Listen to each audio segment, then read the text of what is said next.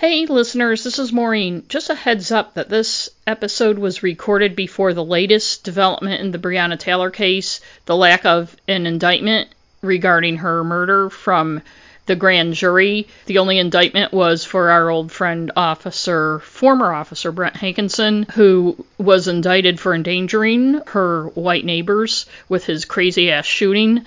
And we'll have the whole update in our next episode as things are developing quickly, but we just wanted to let you know that this one was recorded before that, so when we talk about the suit settlement, that information isn't in there.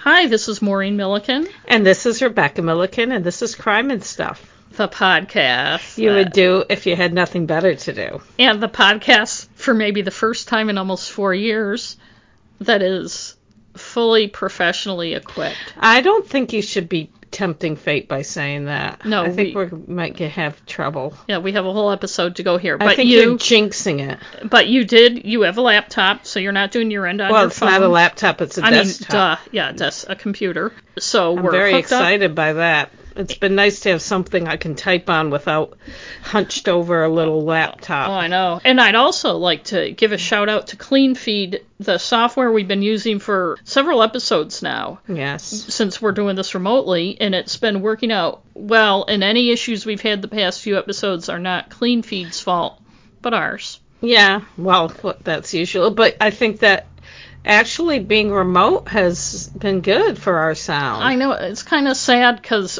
I think we did have fun together. Yeah. Well, we'll try to do it together again. Someday. I don't have any updates. I do have one, I don't think I do. But before I get to it, can we do 2 quick topics? I don't want to belabor it because things, happen so quickly in today's news cycle, but we are recording this 2 days after Ruth Bader Ginsburg died. So we just want to give a little shout out to RBG. And she died on Rosh Hashanah. And by the time this drops, people will have been talking about it for more than a week, so we don't want to go on and on. I do want to say that one thing I've been hearing a lot the past few days, because of the work she did on equal pay and stuff, women are now paid the same as men. Oh, yeah. I've read that in a couple articles written by men. Who's writing that? Oh, yeah. Well. But I do want to say she made it illegal to pay men more than women for the same work, or vice versa, which really doesn't happen very often. But unless you're in a union where everybody knows what everybody else is making, I guarantee you that in many cases that lackluster, pasty, lazy guy next to you who's supposed to be doing the same thing you are, but he's doing it more slowly with less attention to detail and is less productive, is still making more money than you are. Okay. And there's a hypothetical situation. I know it is. I've never been in I understand situation. What you're saying. Right. Another topic, and I don't mean to spring this one on you, but I know that you will be able to rise to the occasion, is earlier this afternoon I was reading my Sunday Boston Globe, and they have a travel column where people write in about their travel issues. And there was a couple who got an Airbnb in Orlando for 3 weeks. They paid for 3 weeks, and then they got there, and it was kind of sketchy. And then they read the reviews, and now they want their money back. Oh, fuck them. My thing is, I don't spend money on anything online without reading the reviews first. No shit, and especially does anyone, Airbnb. Right. What I do with anything, whether I'm buying, a lamp or spending $3,000 on an Airbnb, which I've never spent that much, but I always start with like the 1-star reviews. Yes, exactly. To see what's wrong. And lots of times the things that somebody else would give something a bad review for aren't things I can, but you can assess something, and I can't imagine in 2020 anybody would book an Airbnb or anything else without reading all the reviews first. I know. I have no sympathy for them, I'm sorry. No. I mean... No, and the guy even said, the columnist who does this column every week even said, it's tough to get your money back if you've paid the Airbnb and then you get there and you decide you don't like it, unless there's something like dramatically wrong. And the things that were wrong is they could smell marijuana. Oh, please. And there seemed to be a lot of people loitering about. Jeez. And to me, if there were issues... It's Orlando. Not that I've ever been there, but it seems like a lot of people would be loitering around in Florida. And no offense to our Floridian listeners, but I don't think I would ever spend 3 weeks in Orlando. The thing is, if you read the reviews, you can find out if there are issues related to any of that stuff, or if it's a sketchy part of town. Also, the bad reviews are more interesting usually anyway. Yes, they are. So I always start with the bad. Yes. Always. Me too. Even if it's not something I'm interested in. If I just see reviews, I'm like, oh, I wonder what they have to say. Me too. And sometimes they have nothing to do with the product, which is stupid. Right. But you can assess. Like, if you see, this thing got like 4 1-star reviews, and then you read the 1-star reviews and it's all bullshit, Yeah. Like, or it rained the whole time I was in Orlando. Well, yeah, okay. Like, for instance, in July when I stayed at that very nice B&B up in Dover Foxcroft, I think there was a review, and I don't want to fully put my money on it, but I think there was a review that complained about the lack of things to do up there. And I'm like, that's certainly not the fault of the people with the B&B. And plus, if you're going to fucking go to Dover, Foxcroft, Piscataquis County, Maine. I know. Blindly, without knowing that there's Where's the lobster? I know. I want to see a lighthouse. Yeah. But anyway. That's not going to happen. Okay. Yeah, I just wanted to talk about that, and I'm glad that you and I agree. I'm trying to think if there's anything I need to talk about. So Thursday, I came home from work, and I said to Hannah, let's go somewhere, because she's been sitting in the house all day. I bribed her by saying we get ice cream. I'd go. So we drove, and of course every ice cream place I could think of was closed for some reason. And we ended up in Bath, so there was an ice cream place there. So I've been there. We walked to get ice cream. It was on Front Street. They only had, like, window service. Well, it wasn't a window. There's our front door. But some guy was there with his 2 boys who were probably 11, 12. No masks. Like, no apologies for it. It's like, get the fuck out of my face. Generally, if they're not wearing a mask, they're not going to apologize for not wearing a mask. I know. It's just like, but it was annoying. Then I don't know. I mean, there was really no point to that story. Anyways. Well, but I have kind of I know we have to get to our stuff, but in a similar vein, a lot of our listeners probably haven't heard about what is now the notorious Millinocket wedding outbreak. Oh, jeez. Maine's been relatively lucky. But there were some dipshits had a wedding August 7th in the Millinocket area, which is what many people who aren't from here would consider a remote area. And there were 65 guests at the wedding. They did take people's temperatures, I guess, but... please. I know. But in any case, from that wedding, there are now 180 cases across Maine, hundreds of miles away, because Maine is the kind of state where people know each other, including one at a jail in York County in the southern part of Maine. There have been 7 or 8, I think 8 deaths now. But the part of the story I was going to tell is, so that was August 7th. On August 10th, I went up to Millinocket for a work thing. I had an interview with somebody in Bangor, and then I went to Millinocket to take some photos and to see some stuff that went with the article I was doing. I went to the ice cream shop on Penobscot Ave in Millinocket, which is the main street downtown. They have Gifford's ice cream, which is my favorite brand. Mine too. And their chocolate is, they call it the world's greatest chocolate, and it's because it is. It is. So in any case, I masked, went into the ice cream shop. It's a small shop. The girl behind the counter unmasked. As far as she was concerned, there was no pandemic. There was no social distancing. There was no plexiglass between me and her. The pen I had to sign, I used a debit card, and for a $3 ice cream, had to sign the thing. Passed between us. She was right in front of my face, gabbing away about shit. And my thought was, okay, I'm in Millinocket. So this is annoying, and yet it's Millinocket, right? Yeah, Penobscot County, maybe Bangor, which is in Penobscot County, had a bunch of cases, but how many have there really been? So that was 3 days after that wedding, which I didn't know about, and then a few days later, the whole thing came out, and I'm like, shit.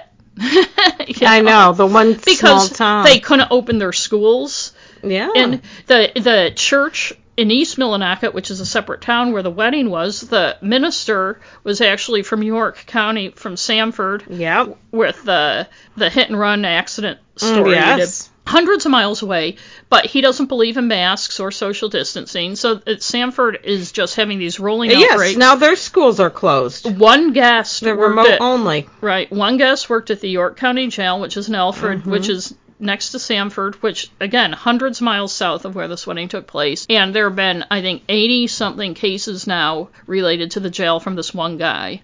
So if you think wearing a mask is bullshit, it's not.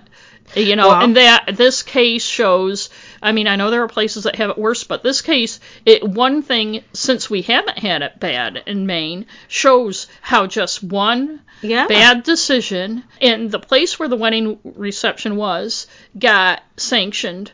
But you can't tell me somebody puts on a wedding in August 2020 and doesn't understand the risks they're taking. And often you hear people say, oh, we did everything right, blah, blah, blah. But I'm like, did they really? Because I don't see people understanding what social distancing is. No. People are using the same bathrooms. Doing everything right would be not having a large gathering period. Yes, right. You can get married if you really want to get married but wait to have the reception. And Maine's indoor limit was 50 people, and they had 65, and I think they had aspects outside. But so what? And the restaurant also was serving other people. So at one point there were more than 100 people in the restaurant. So it's no friggin' wonder. And the thing is, none of the deaths were people who are actually at the wedding. 7 of them are people in a nursing home. So a young person, an adult person, young though, went to the wedding. They went home and gave it to their parent, who's probably our age. She gave it to another adult child who worked at this nursing home in Madison, which is 100 miles away from Millinocket. That person went to work at the nursing home, and now that nursing home just blew up with COVID, and 7 of the 8 deaths have been in that nursing home. That's sad. It is sad. And the people who got it at the wedding were between the ages of 4 and 78. And they spread it. And so when people say, oh, well, if you're young, you're not going to get it too bad, so it really doesn't matter, blah, blah, blah. Yes, but you're going to spread it to other people. We're never going to get rid of it. It's never going to, because we won't do what has to be done. Because people won't wear masks. If everybody wore a mask for 6 weeks, it would be, flatlined. And this whole herd immunity, or as Trump calls it, herd mentality. What an idiot. 2 million people would have to die before that worked. And that's the conservative number, up to 6 million people. And I don't know about you, but I don't like those odds. I don't either. And who gets to die? Who chooses who gets to die? It's ridiculous.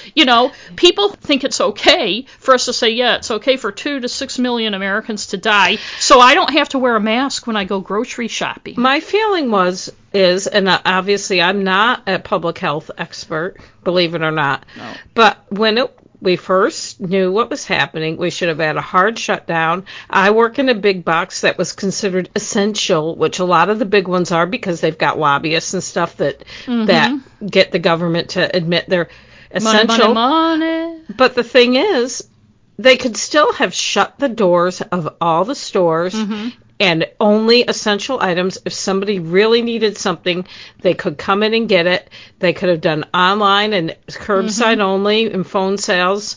They could have done all that. They could have kept us from dealing with the public. I have been dealing with the public. I took 3 weeks off. I got paid for 2 weeks, and 1 week I had to use my sick time up. Because your child was out of school. Because she was not in school, and I frankly don't know what other people can do. Like, if you're single and don't have the support system I have. But anyways, and you should have seen how busy that store was. People were not buying essential items. No. I don't consider window blinds or a throw rug essential items. I mean, people were buying stuff like that. And you can buy that shit online. I know. Look at all the shit I bought. We were one of the. I know, me too. We were the only one of the only places open, and it was before they limited how many people were in there. And we have had a record year. All the big boxes have had record years. Yep. We should have all been shut down. We have hundreds of people working in my store, all dealing with the public all day long. Can you imagine? I mean, it's just ridiculous. I know, it is. So, anyways, I just feel like this country doesn't take stuff seriously. No. We're a bunch of idiots.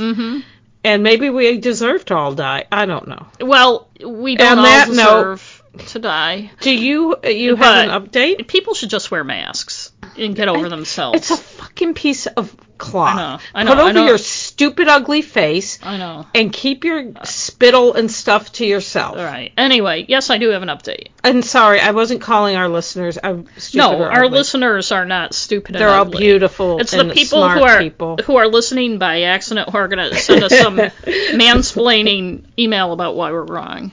But not that we ever get those. But yes, I do have an update. Okay.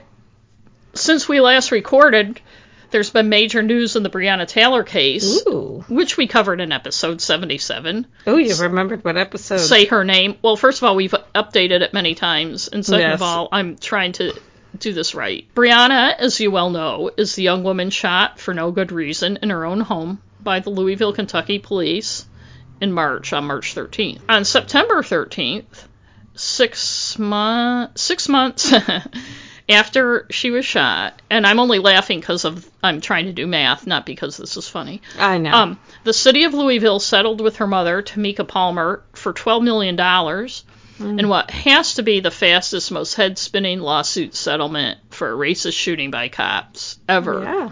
Just as important as the money, the settlement includes a dozen police reforms, many focused on strengthening the relationship between the police and community, something Breonna would have wanted, her mother said. Mrs. Palmer wants people to know, however, that the settlement doesn't mean she's giving up the fight for justice in her daughter's case. As we know, one cop, Brent Hankison, was fired for shooting blindly through the patio doors, which is against policy, but it doesn't have anything to do directly with her death. It has to do with shooting through the patio doors with the curtains closed. He was probably an easy firing for the department. He had a string of pervy and abusive behavior he'd engaged in over the years and got away with. But after his name and photo were made public, people started coming forward, and there have been complaints, but they were all dismissed because that's the way things go. Because he's a guy. And a cop, and as much as they complain about how tough they have it right now, they get away with a lot of... The other two cops who unleashed some of the 35 shots and unarmed Breonna still have jobs. The lawsuit doesn't include any admission of wrongdoing by the Louisville PD, and charging officers with her murder is up to Kentucky Attorney General Daniel Cameron. A Jefferson County grand jury may hear the case, may have started this week. You never really know when the whole grand jury process is starting. The FBI also is still conducting a separate investigation. Good. Lanita Baker, an attorney for Taylor's family, said when the settlement was announced that, quote, justice for Breonna is multi-layered, and what was accomplished in the settlement is only a portion of a single layer. Her mother knows how important reform is and knows that the only form of justice she could get from the civil system from a jury was money, said Sam Aguiar, another attorney for Palmer. He told that to the Louisville Courier-Journal. Palmer herself, Breonna's mother, said, quote, as significant as today is, it's only the beginning of getting full justice for Breonna. We must not lose focus on what the real drive is. Mrs. Palmer filed suit against the officers August 27th, but the legal fight began in May, according to a September 20th story in the Courier-Journal, when Aguiar warned Mayor Greg Fisher about what would happen, quote, if the silence continues. This was before Greg Floyd was shot. Quote, we both know that if the pandemic were not here, thousands of protesters would be flooding the city streets over this situation, Aguiar wrote to Fisher. But their voices are very active right now online. And sure enough, once the floodgates were unleashed on May 28th in Louisville, after George Floyd was killed a couple days before, the Breonna Taylor protests started in earnest. Mm-hmm. Ben Crump, a high-powered attorney who's also representing the family of Ahmaud Arbery, the young man pretty much lynched by being shot in Georgia by those white guys in the pickup with the Confederate flag stickers. And by the way, there's a really good Runner's World story about him. But he joined the Georgia team around then in May. Aguiar had gotten no immediate response to his email to Fisher, but in mid-August, the city officials contacted him to hash out a cash settlement. Fisher, the mayor, said settling the civil case was the best result for all involved. Quote, the bottom line for me was this. When you know what the right thing to do is, you do it, he said in a prepared statement. Why wait? And he did call it a tragedy and stuff like that. The payout is the largest ever on behalf of the Louisville police. The previous one was $8.5 million in 2012 when Edward Chandler was falsely sent to prison for 9 years. It's also among the largest in the U.S. for the shooting of a black American by police, according to the Courier-Journal. Police policy and practice changes stemming from the settlement include early action warning systems to identify officers with red flags. We'll see how that works. Mandatory commanding officer review of all search warrants. Mandatory body camera counting from 2 officers of all currency seizures, which I thought was interesting. What? Okay. When they seize money, I get it. They have to count them. Yeah, okay. When they seize money, 2 guys have to count it with their body cameras on. Yes. It's like so it can't be like in The Wire where your Carver and what's his name are putting it in their car trunk and spending it later. Mandatory written approval of SWAT matrices before search warrants are executed, and that's the stuff where they determine who's likely to be in the house, whether the person will be armed, what the danger level is, and how they should respond to it. Encouraging officers to perform at least 2 paid hours a week of community service in the communities they serve. Housing credits for officers to live in certain low-income census tracts in the city. Hiring a team of social workers to assist with dispatch runs, commitment to bargain for increased drug and alcohol testing for the next Fraternal Order of Police contract, which I assume is their union, overhaul of processes for simultaneous search warrants. If you remember, there were 5, I think, in the night Brianna was shot. Mandatory EMS paramedic presence for all search warrants. Elimination of the closed by exception basis for closing investigations into officer conduct when there is a retirement or resignation. In other words, if a guy's being investigated for something bad and he resigns, they stop investigating it. City will negotiate with the Fraternal Order of Police in 2021 to expand on the records it may maintain in police officers' personnel files. I feel like there's a lot between the lines there. Yeah. It would have been interesting to see more stuff to do with what happened in Brianna's case, like, for instance, mandatory body cameras being on during searches. They should always be on. Right.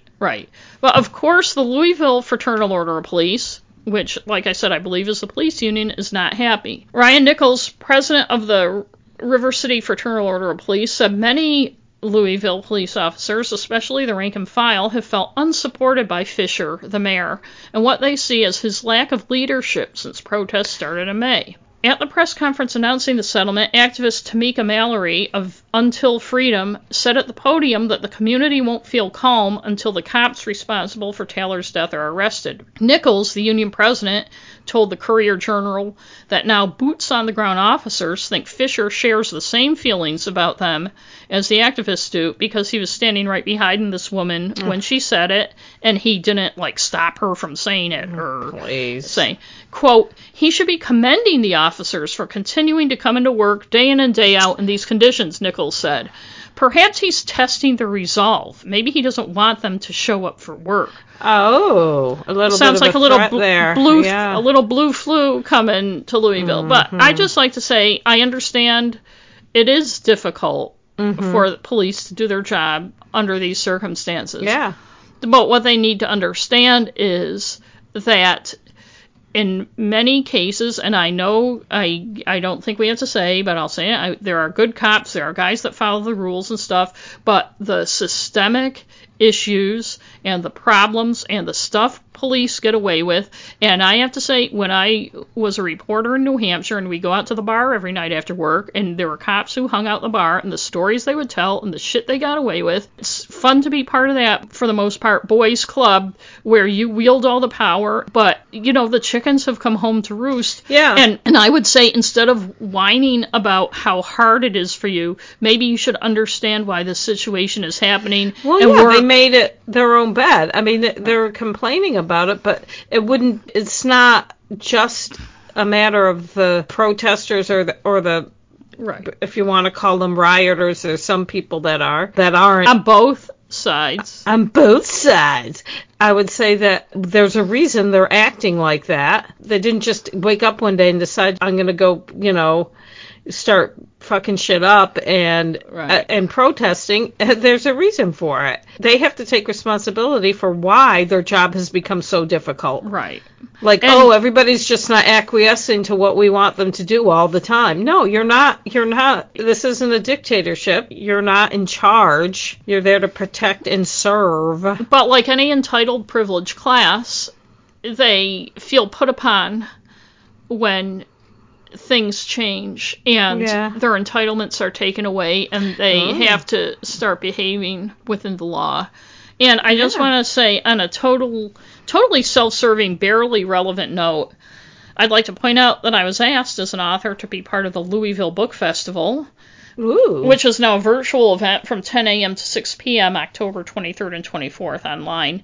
And I was asked long before the pandemic. I'm still not sure why, because Louisville, Kentucky is a long way from Maine, and I don't know how they heard about me, but I was happy to be asked. And it doesn't definitely have anything to do with our attention to the Breonna Taylor case, because it was months that I was asked to be part of this.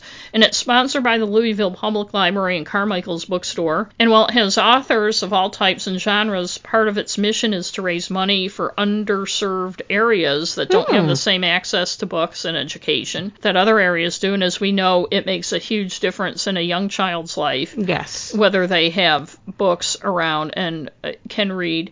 And I'm also doing a presentation about setting in fiction. Ooh, you're very good at setting and importance, and that's going to be via Zoom. I'm not sure what time. Please don't Zoom bomb me.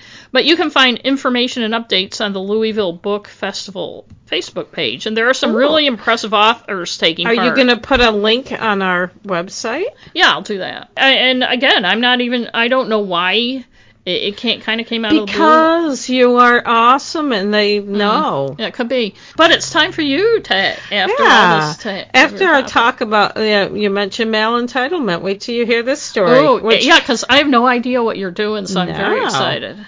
At 6:03 a.m. on Sunday, July 14th, 2019, a message popped up on Discord, a social media site. It read, "Sorry, fuckers, you're going to have to find somebody else to orbit." Attached to the post was a photo of a dark-haired young woman in a black tank top with her throat cut open. It would be easy to see this kind of photo nowadays and assume it was a still shot from a movie or some kind of ghastly prank. Members of the server questioned the poster. Someone did a reverse image search, trying to pinpoint where the photo came from. They asked the original poster about it, and he answered, "My fucking car. I fuck Bianca, dumbass." A bit more than an hour later, about 7:20 a.m., phone calls started coming into the Utica, New York Police Department, concerned about the photograph and telling police they believed the young woman shown was Bianca Michelle Devens, a 17-year-old from Utica. The calls were coming from all over the country, from people who knew Bianca online. The department also received calls from family and friends of Brandon Clark, also known as Brandon Kowaliski, a 21-year-old man from the Syracuse area. Brandon had posted graphic photos on his Instagram story. One had the caption, "I'm sorry, Bianca," and showed a woman's bloody arm. He posted pictures of his own bloody arms and body, too. And a photo of a dark highway and headlights that said, "Here comes hell. It's redemption, right?" which he had posted while driving down the highway. Posted that earlier that night. Brandon's bio on Instagram showed July 14th, 2019 as his death date. He sent his mother a Facebook message a bit earlier in the morning that read, "I'm so sorry, Mom. I love you." About 9:30 a.m., Brandon called 911. He told the dispatcher he was on Poe Street in Utica, a street that dead ends onto Proctor Park. Brandon said he was an organ donor and had committed a murder-suicide. He said, "I have to do the suicide part," and hung up. I'm sorry, people, but it's just so ridiculous. Yeah. When police arrived, they found a small bonfire and Brandon on a green tarp spread on the ground. On the asphalt, he had spray painted, "May you never forget me." He was live streaming to his Instagram followers. Of course he was. When police asked where Bianca was, Brandon answered, "Where the fuck do you think she is?" The police noticed dark hair sticking out from under the tarp. Brandon pulled away the tarp and started cutting his own throat. He then took a selfie and posted it to Instagram with the caption, "Ashes to ashes." He lay himself across Bianca's body and took another selfie. The cops grabbed him, and he was taken to St. Elizabeth's Hospital, where he was treated for his injuries. The next day, he had recovered enough to allow police to question him. But his injuries were pretty bad. I mean, he tried. One of the cops said when he started cutting his own throat, he didn't seem to realize how much it was going to hurt. He was, in a lot of pain. Lieutenant Brian Coramato of the Utica Police Department said, quote, he was very interested in what was on television about the case. Let's put it that way. I hate it when people put themselves into the story, but I'm going to. Okay. Sorry. The reporter first became aware. No. But I first became aware of this murder that Sunday night when I was scrolling through Twitter. I kept seeing the hashtag RIP Bianca. People who were posting it were posting about toxic masculinity. Unfortunately, in at least one of them, I happened across the photo of her bloodied face and throat ripped open, and it's a sickening photo. I mean, I didn't expect it. I'm just scrolling through and suddenly it's like, why are you posting this picture? I don't need to see that. There were also photos of screenshots of some guy whining about how manipulative she was. Here we go, I thought, another domestic violence death. Because even though this story went viral online and seems like a product of our times and technology, it is the age-old story of a person, usually a man, who decides that he will kill the person he can't control, and maybe himself. That he is entitled to have what he wants or he will destroy everything. And he wants everyone to know it. Mm-hmm. There's a lot to discuss regarding the misogyny online in gaming and other venues, and the way young women are treated and are conditioned to be being treated. But we'll get back to that later. Let's talk about Bianca in Brandon. At the time of her death, Bianca had just graduated from Thomas R. Proctor High School and was planning on attending nearby Mohawk Valley Community College to study psychology in the fall. The reports published in newspapers and online at the time of Bianca's death called her an internet celebrity or an influencer or an e-girl. Most of this is untrue. Bianca had about 2,000 followers online. Yeah, I just want to say that the reporters who wrote that probably had no idea what an influencer was until or an e-girl. Right, until someone told them. Yes. And they put it in their story. I kept hearing her called an e-girl. Those numbers swelled after the reporting of her death.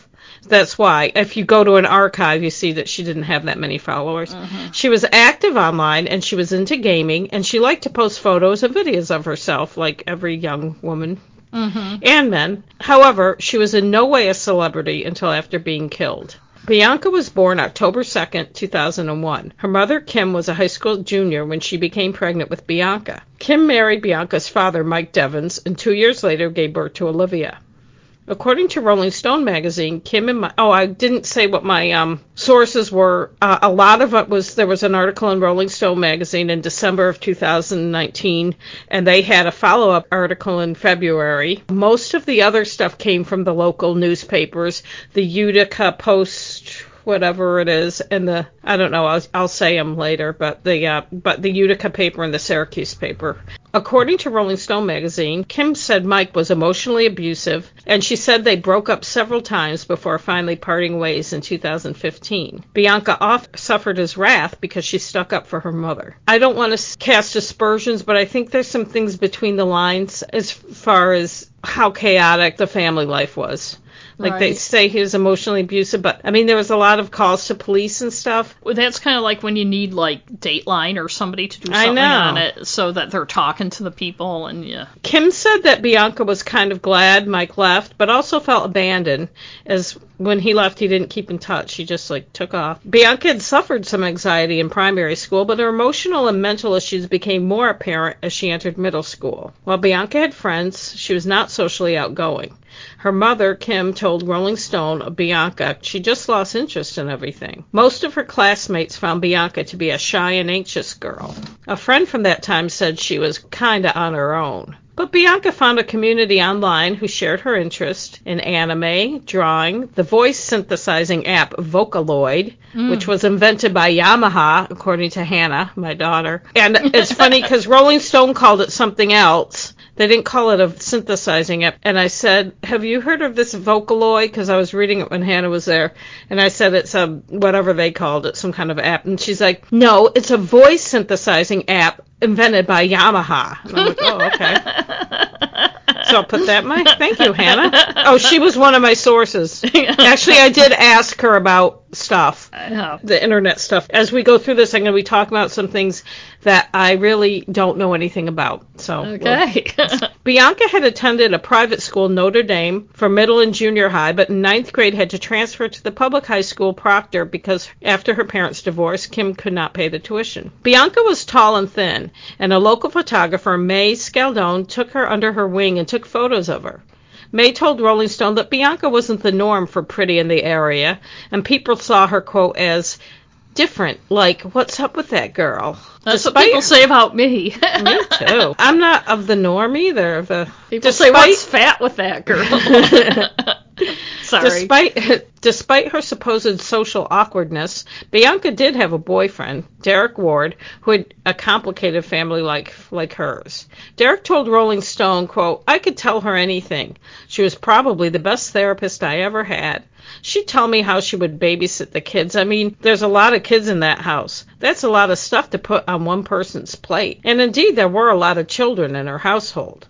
Along with her younger sister Olivia and her mother Kim, the 4-bedroom home where Bianca lived was also home to a family friend, Kaylee Rimmer, and her 4 young children. Kaylee happened to be the ex-girlfriend of Mike Devins, Bianca's father. Also living at the home was Kaylee's ex, Cody Muhlengracht. So in this 4-bedroom home were 2 adult women, an adult man, and 6 children. Ugh. Quite a full house and probably pretty chaotic. And I believe the 4 young children were not her half-siblings, they were her step-siblings. Okay. Not that that matters, but Bianca's friends described her as generous and loving. One of them did say, which I didn't write in here, that she lit up a room when she walked in. But she sometimes acted oddly and unpredictably. Stuff like dyeing your hair bright colors or cutting it all off, and which she did do a lot. Or acting goofy in public. Some people might consider those odd behaviors, but they don't indicate mental illness, and most teenagers do stuff like that. They strike me as typical teenage girl behavior. She lied a lot about herself. According to Rolling Stone, she told one classmate that she was Jewish and autistic, and told an ex-boyfriend that she was Asian and Cuban. You know, I think anybody who is killed, especially when they're a teenager and don't have a chance to remake their life as an adult and grow up, people can find weird shit about them. If I get killed when I was 17, I can't imagine. I know the things people could make. And now with the internet, jeez. Bianca fought with her boyfriend Derek constantly, accusing him of talking to other girls. She finally ghosted him and left school for weeks without explanation. During her sophomore year, Bianca began to have panic attacks. Loud noises and shouting were triggers. She would be unable to leave the house and go to school. She was diagnosed with post-traumatic stress disorder, and her mother, Kim, took Bianca out of school so she could be tutored at home. And so that's what made me wonder, being at home gave Bianca more time on the internet. She played games with the friends she made there. Minecraft was one of them, and I am old, so don't ask me about anything else. I have heard of that game. A disclaimer for anybody who's young. I and Mo, my sister, we don't know shit about this whole internet. I mean, when I first went on the internet, I was probably 35. I know a lot about the internet. I don't play the internet culture. The culture of it. Anything I say is going to sound... Put it this way. I remember when they put the first Pong machine in Laverdier's drugstore in Augusta. I remember Pong, yeah. But I have no interest in gaming. I mean, I know stuff about the internet. You know, I mean, I'm not like this moronic. I have a jitterbug smartphone. No, I'm just saying. I know. As far as like gaming and the culture, goes, yes, I don't know, but I will say that since first going online in like the late '90s, I have been on message boards. I have made many internet friends. Yes. Many of whom I've met, and I understand some of the culture of it, and the men.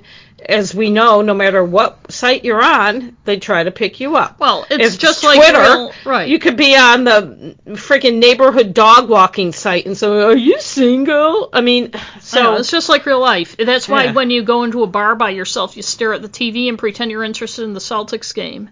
Yeah. If you're waiting to meet somebody there, so some drunk guy doesn't come over and try to pick you up. Anyway, like so I just wanted to let people know if I sound like an idiot, I probably am. Let's make that your last disclaimer. Okay. About what you don't know about the internet. Thank you.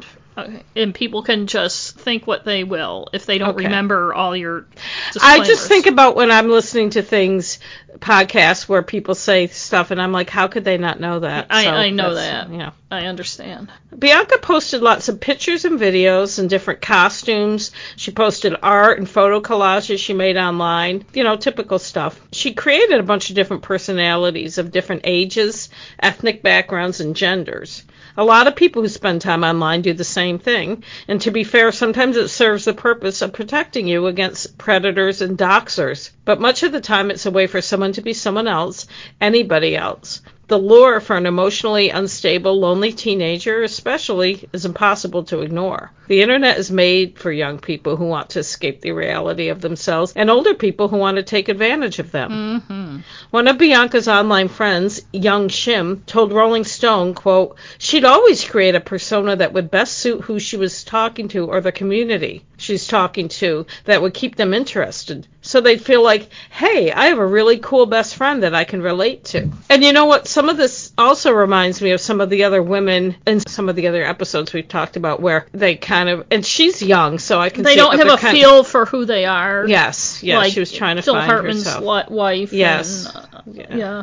Although Bianca didn't have a huge online following, one place she was known was 4chan. Now, admittedly, I know nothing about most of these communities. Sorry, I wasn't going to disclaim. And like a lot of people, I associate 4chan with the alt-right because it's been in the news because that's where alt-right people have met. But there are a lot of message boards there, including one Bianca went to, which was R9K. From what I gather, it was started by some comic book or gaming guy. They talk about gaming and shit on it. I'm not going to go into the history of all these platforms. Please and I'm don't. Sure. But one thing I do know about the internet and about the gaming world, or any geek-type world, is that it's very male-dominated and very anti-women. Think I'm being unfair? Talk to women who post on them as female and see what they tell you. Damn right. R9K is supposedly a platform for people to post original content. But like every other place online, it's a bitch fest. People just posting stuff and other people arguing or agreeing or whatever. As I said, it's mostly men.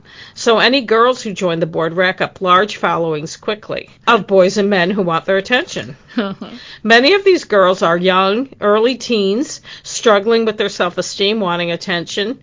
And they get it all right. One of Bianca's online friends, Chloe Fraser, told Rolling Stone, quote, a lot of us get roped into it when we're 13, 14, because we're so lonely in real life and have issues that prevent us from being socially fulfilled in other ways. We stay in these communities, and it's hard for us to get out. A lot of this generation online are into anime and cosplay, as they call it, and stuff. Again, I'm largely ignorant of this type of thing, but I've seen enough of it to be a bit disturbed by the way anime focuses on young girls and childlike women. Hannah is into a lot of it, and there's all this schoolgirl stuff that's gross. A lot of it goes over her head, and I've been rationalizing it as the same kind of thing as when I was growing up playing with Barbies, not seeing them the same way as I see them now. But then I have to wonder, how much of this mindset is shaping how she feels about herself and her place as a woman and a girl? And don't forget, not just Barbies, but everything we saw on TV is kids from commercials. Well, and that's the way it is shows. now, too. Yeah. It's going to shape. And we'll talk about that later, but it's disturbing. Yeah. And then there's the whole incel aspect to a lot of these online guys. Incel, if you don't know, is short for involuntary celibate. These guys are not just guys who can't get laid. They are guys who are assholes, can't get laid, think they are somehow entitled to sex, and women are just bitches who won't give it to them. There is a lot of anger and hatred of women wrapped up in it, and it's dangerous to have a whole movement based on this philosophy. Young women are attention seekers and go about it in different ways, but for women in these online communities, it unfortunately tends to amount to seeking approval from men. The internet has provided an ideal place for young women to do this. I joke about the constant posting of selfies on Instagram, and it's not just teens and young women who do it, but it's not really something to laugh about. It's sad to me that people seek constant approval from others about something so subjective and ephemeral as looks. But there you have it. In the Rolling Stone article, Erica Rose, an online friend and fellow frequenter of the R9K group, called the older guys who, quote, worship younger girls, orbiters. She said, quote, they idolize them, and they become obsessed with them. Ugh.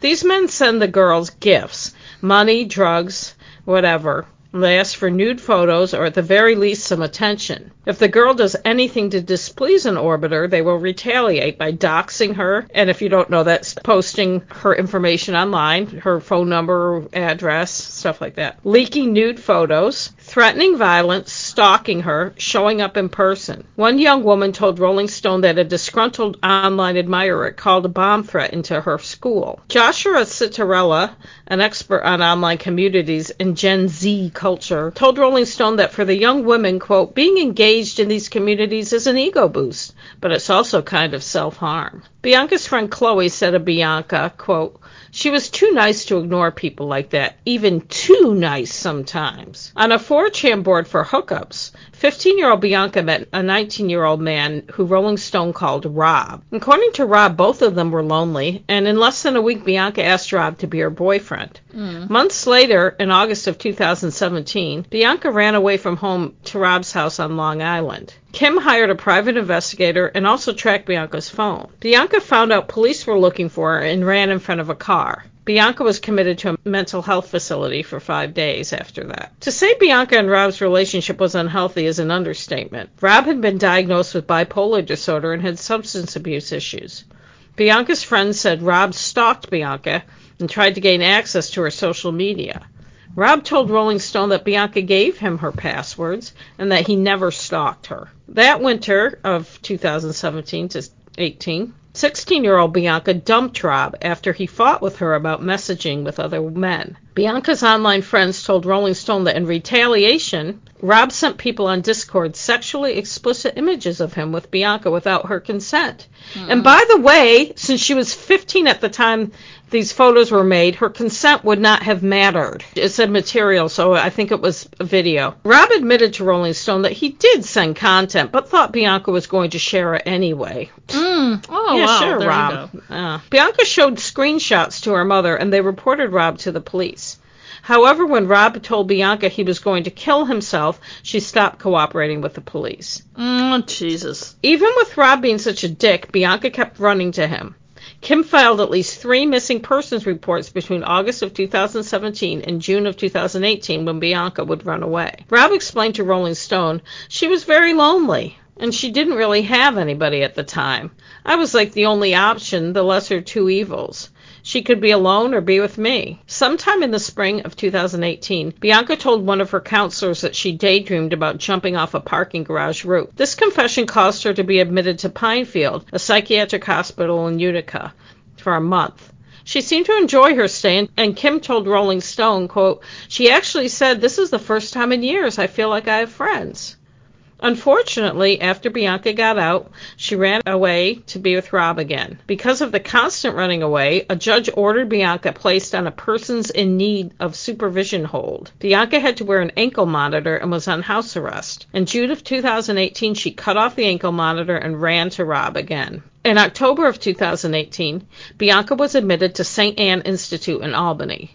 On their website, St. Anne's describes itself this way. The St. Anne Institute community is comprised of a wide range of programs which include clinical services, therapeutic education and recreation, residential treatment, day services, and after-school programs, medical services, integrated care management, early childhood education, and a runaway and homeless shelter. Services included but are not limited to psychoeducational groups, life skills training, tutoring programs, work study. Kim said that St. Anne's was the best thing that ever happened to Bianca. And Bianca wrote that Mother's Day after returning, I've learned so much and I appreciate you more now than I ever have.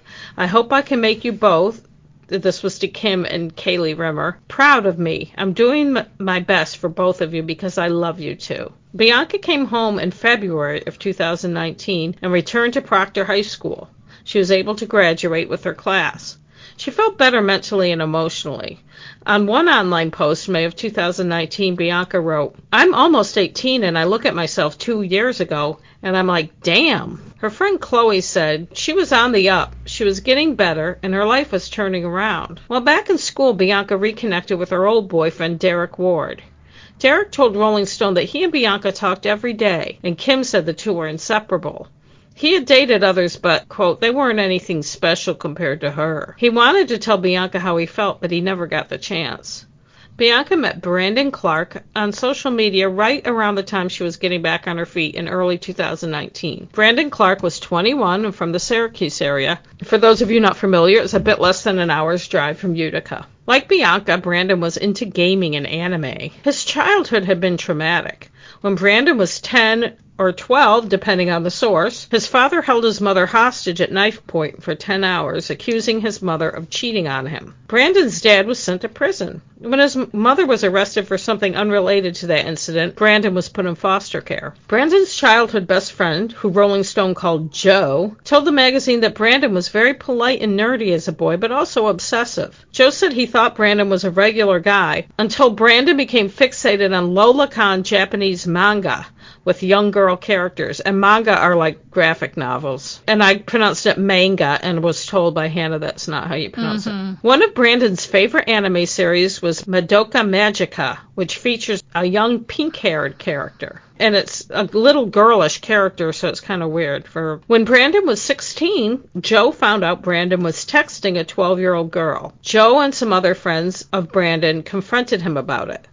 Joe shared the screenshots of this confrontation with Rolling Stone. Brandon said, quote, "Trust me, you're all better off not being concerned with the shit I do." So they confronted, just to clarify, they confronted you want me to read him. That again? No, Okay. So they confronted him via what, text and stuff, yes, rather than have a conversation in person. You know, it's easier that way. God forbid people talk to each other. Brandon said, "Trust me, you're better off not being concerned with the shit I do or think of doing because you won't like what you see." After that, Joe dumped Brandon as a friend. Good for Joe. But also, I guess it's better to have conversations like that by text, because then they can share them with Rolling Stone magazine when things go bad. Oh, and this is what happens at these trials nowadays. Everything's online. When Kim met Brandon, she thought he was a nice boy, polite and open. He told her about his childhood in the foster care system, and she was sympathetic. One thing that Kim thought was a little weird was that Brandon would sometimes refer to himself as Bianca's boyfriend. But Kim knew, because Bianca had told her very definitely that Brandon was not Bianca's boyfriend. Kim said she was 17 and getting ready to go to college. She didn't want a relationship. Bianca's friend Chloe said that Bianca had complained about some of Brandon's messages. They were possessive and kind of creepy. But Chloe told Rolling Stone these types of messages are par for the course with orbiters. Chloe said those types of texts are, quote, very easy to ignore after you get so many of them.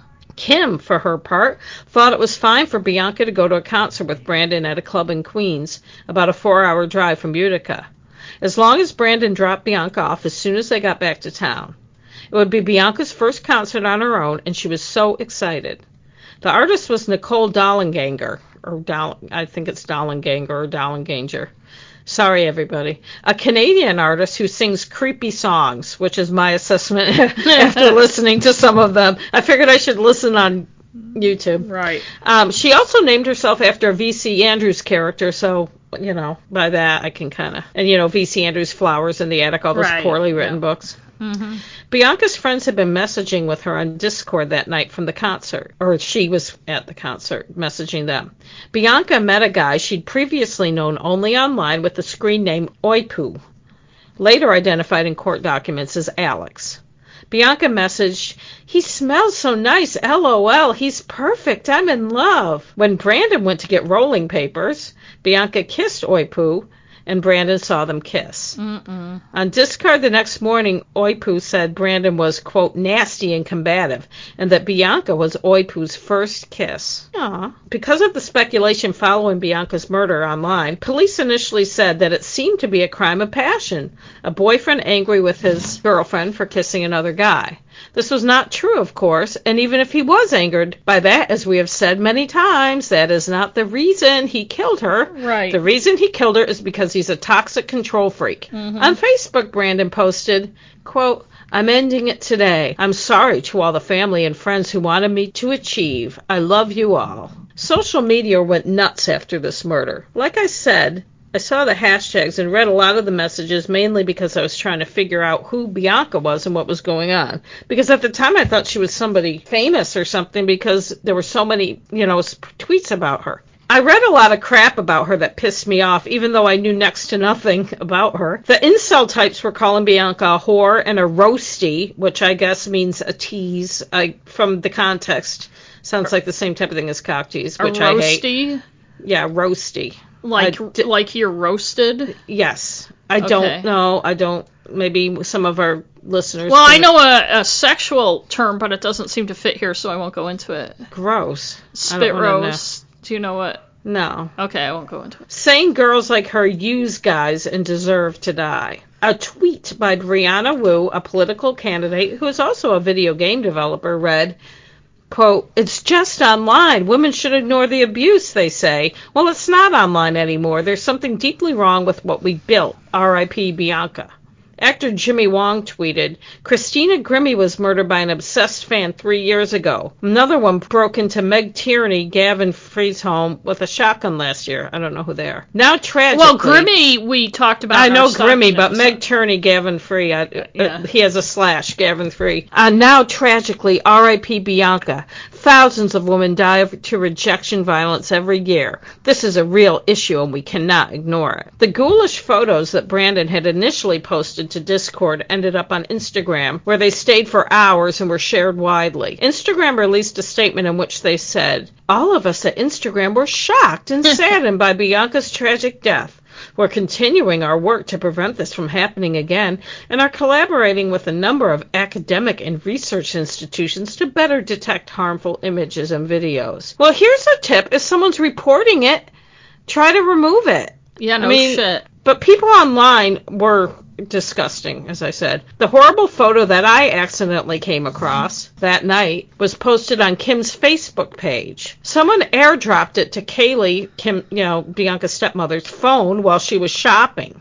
Oh, Jesus. Some asshole from 4chan sent it to Kim as a, quote, cum tribute, which is a lovely term for when a man ejaculates on a photo of a woman. Then he posted about it on R9K. Brandon's brother, James Ward, no relation to her boyfriend Derek, posted on Instagram, quote, "Shout out to all the people who target someone's family and blame them for a person's decisions. Nothing better than waking up at 4 a.m. to find out your brother killed someone and tried to kill himself.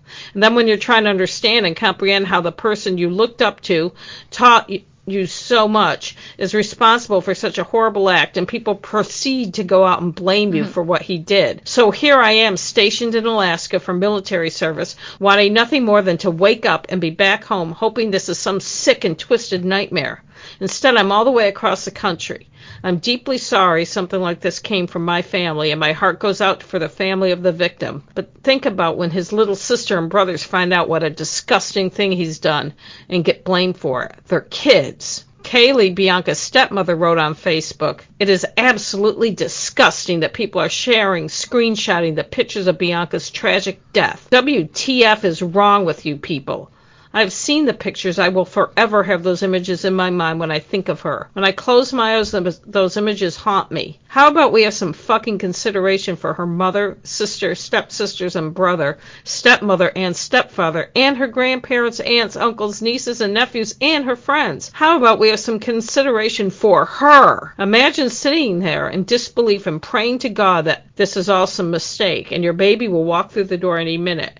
Now imagine seeing those pictures and having everything in you break. Imagine not being able to yell out and scream or cry because your soul has now just been broken. Instead of repeatedly sharing it and saving these sick pictures, you report them so they can be taken down. And instead you post about what a beautiful young woman she was." Derek Ward, no relation to... what's his name, Ward, saw the photo and was haunted by it. He says he hasn't really been able to have relationships. "I'll lay down and cuddle, and I'd be like, this don't feel right, because I knew who I wanted next to me." Bianca's family issued a statement that said, quote, "We are very grateful for the outpouring of love and sympathy we have received from our friends, family, Bianca's friends, and the whole community. Your prayers helped to strengthen us through this difficult time. Bianca, age 17, was a talented artist, a loving sister, daughter, and cousin, and a wonderful young girl taken from us all too soon. She is now looking down on us as she joins her cat Belle in heaven. Bianca's smile brightened our lives. She will always be remembered as our princess." A lot of the stories written make this a cautionary tale about meeting people online. Kim rejected this idea. She told Rolling Stone, yes, Bianca and Brandon met on the internet, but it's 2019. That's just how people meet. But some of Bianca's other friends think the internet did have something to do with it. Maybe the toxic atmosphere of the places she hung out, the type of people she interacted with. Remember Rob, the guy she always ran to? He told Rolling Stone, I thought I was the worst thing to ever happen to her. But after everything that happened with me, you'd think she'd learned her lesson on not to fucking trust people online. Erica Rose, Bianca's internet friend, said, we've all met orbiters. We've all met guys that we met online, and we've all met creeps, absolute creeps, even guys who have threatened to kill us. I was thinking this could have been me, this could have been any of us, but it was Bianca. The initial articles and quotes from police made it seem like Brandon flew off the handle and attacked Bianca in a fit of rage because he was jealous. But according to the Syracuse Post-Standard, Brandon had been researching online how to kill someone for months. Evidence and police statements released in the spring of 2020 after Brandon pled guilty revealed that Brandon had been researching since May 2019 how to kill or incapacitate a person. He looked up information on the carotid artery, strangling, and hanging. He told the court he had a to-do list on his phone for the day of the murder. Among his tasks was to change his bio, to add his death date. I'm glad he had that, all set up. And posting a quote from Fight Club. Quote, this is your life and it's ending 1 minute at a time. And for the record, I have never seen Fight Club. Yes. Me neither. I've never seen it, but I tire of the references to it. I do too. That I hear constantly. Which makes me I'm never Maybe we should have to see movies with each other that neither of us, we can smoke pot or something while we watch them. Like that. No, that doesn't sound appealing to you. It doesn't sound like fun, no. Okay. Brandon's search history revealed that he was obsessed with Bianca, following her online, saving images of her. A week after he met her, he got a tattoo on his leg of a playground swing, one of her favorite things. In fact, her family members and friends wear pink T-shirts to court that have a silhouette of a girl on a swing in honor of Bianca. Brandon showed off his tattoo at Bianca's high school graduation party. He kept screenshots of a lot of their conversations, and a lot of them ended up online after the murder. Here's a sampling of mostly him. I'll let you know when it's her. These are text messages. I'm going to do a dramatic reading. Okay. I only found a few. There were more online. I think they've been, I don't know. I probably could search, but it doesn't matter. You'll get the gist. They're kind of in chronological order, and these are all at the end of June. So it was a few weeks before he killed her. This is him. I'm deleting Discord for a while since I really used to only to talk to you and send you stuff. So if you do want to talk, iMessage is here. I'm laying down. I've had a really shitty week. I guess I'll talk to you whenever you're comfortable again. I hope you're okay. And then he says, I'm having bad dreams. Can I talk to you? And she writes, no, stop pestering me. Good for her. And then he says, I'm a nice guy. You just aren't giving me or us a chance at becoming friends again. I'm just pestering you. You know what type of guy I am. I'm the type of guy who drives your car to the car wash while you're asleep and cleans the fuck out of it. The type of guy who takes you to dinner where you want to go. The type of guy who buys random gifts at random times just to show someone I appreciate them. The type of guy who's loyal and faithful and has empathy. The type of guy who values family. The type of guy who brings you flowers and chocolates for absolutely no reason. The type of guy who knows how to cook and clean and work so his partner can relax. The type of guy who holds you when you're watching a scary movie and doesn't try to push fucking your brains out unless it's warranted. I don't know what that means. It doesn't try to push fucking your brains out unless it's warranted. The type of guy who lights candles around the house on a Friday night when you don't feel like going out, want to stay in and relax. That type of guy would make me want to puke and run to the other. Well, if he's lighting candles on Friday night, maybe he's just Jewish. The type of guy who could become your best friend, that knows your secrets, knows what kind of shampoo and toothpaste you use. The type of guy who pays attention to detail because that's how involved in this relationship and partner he is. You know what happens to guys like me? This exact situation, time and time again without fail. That's my fate. I've had so much practice being a rebound. I'm fucking god tier of the friend zone. I'm fucking done. And then he goes, a few hours later, he goes, Thank you for teaching me a lesson that girls like you who lead guys online are just fake and attention-seeking. Friend hunting is just a way of saying I need attention and date guys online because guys who live in my area would see how fucked I really am. He will probably meet you, fuck you, and then leave you. I wouldn't do that because I care. But you refuse to give me a chance to show you anything because all you do is send me argumentative shit and piss me off when all I want to be is to be friends again. You are wrong in this, and someday it will hit you, and if it doesn't, then you're fucking sick and heartless and don't deserve unconditional love that somebody like me can provide. Fucking done. Goodbye. I love it when they have this lengthy text telling what a wonderful guy they are. I know. And then when they don't get a response, the next one is this insulting, I know. fuck you text. But anyway, then he says, all I wanted was to be friends and grow in a friendship. And I fucked up. I set expectations because I was jealous. You had a boyfriend, and I acted like a jealous child. I know this. I'm not a creep, and I'm not a bad person. I'm fucking broken. And then he has some letters that he must have just been typing fast. And all I'm asking for us is a chance for us to start over, and I can't fucking do this anymore. It wasn't a week either. It was a couple of weeks. We texted while you were on holiday, and after a few days later, we started fighting. You're not even reading this, and I fucking can't do this. I push everyone away, and you don't fucking care at all. And then she wrote... And it's cut off, but she wrote, I don't want to mend our friendship. I don't want to be guilted or forced into it on your... And then it's cut off. That's the only thing I read. Good for her. Yeah, but then 2 weeks later, she's back friends with him. She wear you down. She does. Yeah, I'm sure. Those were fun, but that gives you an idea. And so those are the kind of... Relentless Those pressure. are the only kind of texts I read. Just keep those in mind as we go along. Brandon put spray paint in his car, and the quote he spray painted about remember me or whatever, as trite as it was apparently from a quote from a Japanese manga. The one that said remember me. He put spray paint in his car? That was part of his to-do list for the murder. Okay. To bring the spray paint so he could spray paint that message on the ground. He planned it all out. Okay. On the way home from the concert, Brandon and Bianca talked about her kissing Alex. She reminded Brandon that they were platonic. Brandon told Bianca she was using him. At the time of her death, it was reported that the two were dating or had dated.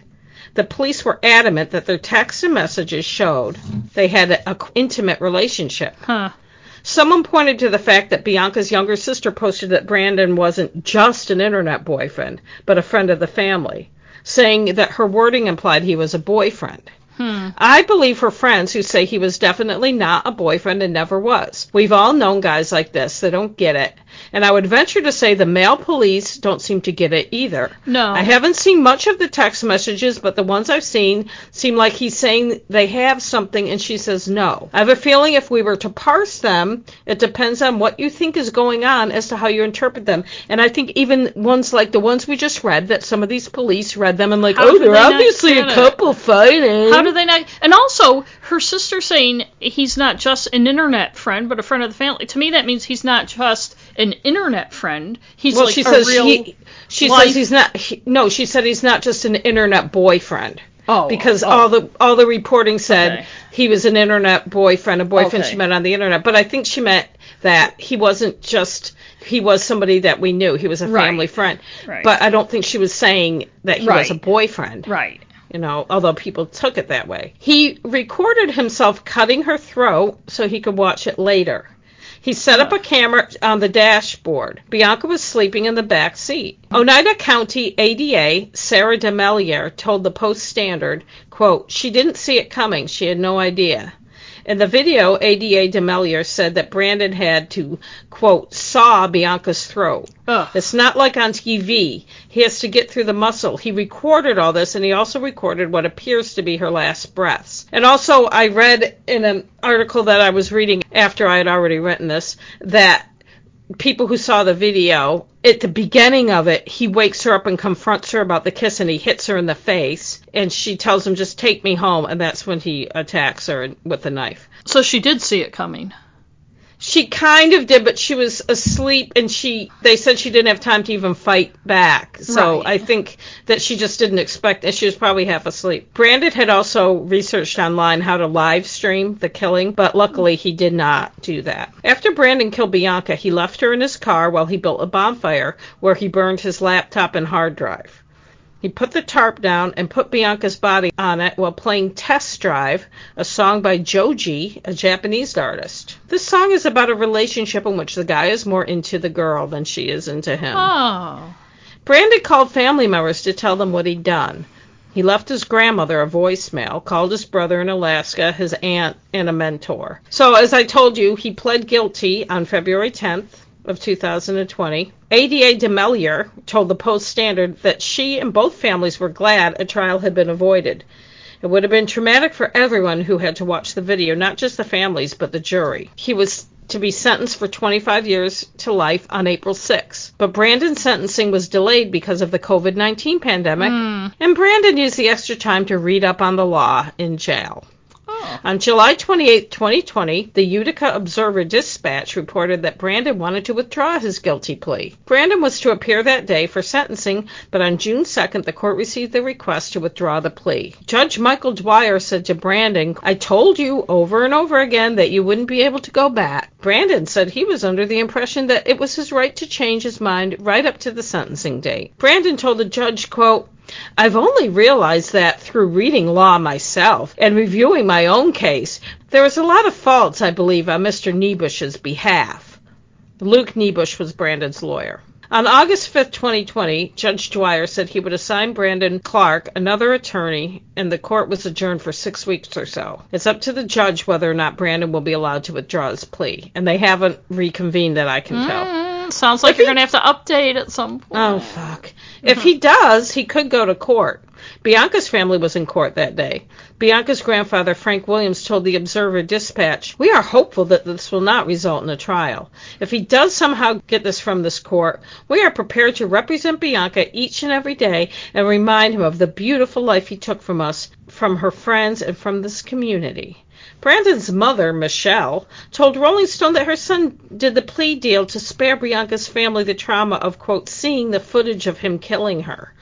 She said her son was not the, quote, manipulative monster he's been made out to be, and his Google searches were Brandon researching how to kill himself, not Bianca. Oh. Michelle said, quote, "He was a good kid. It came out of nowhere.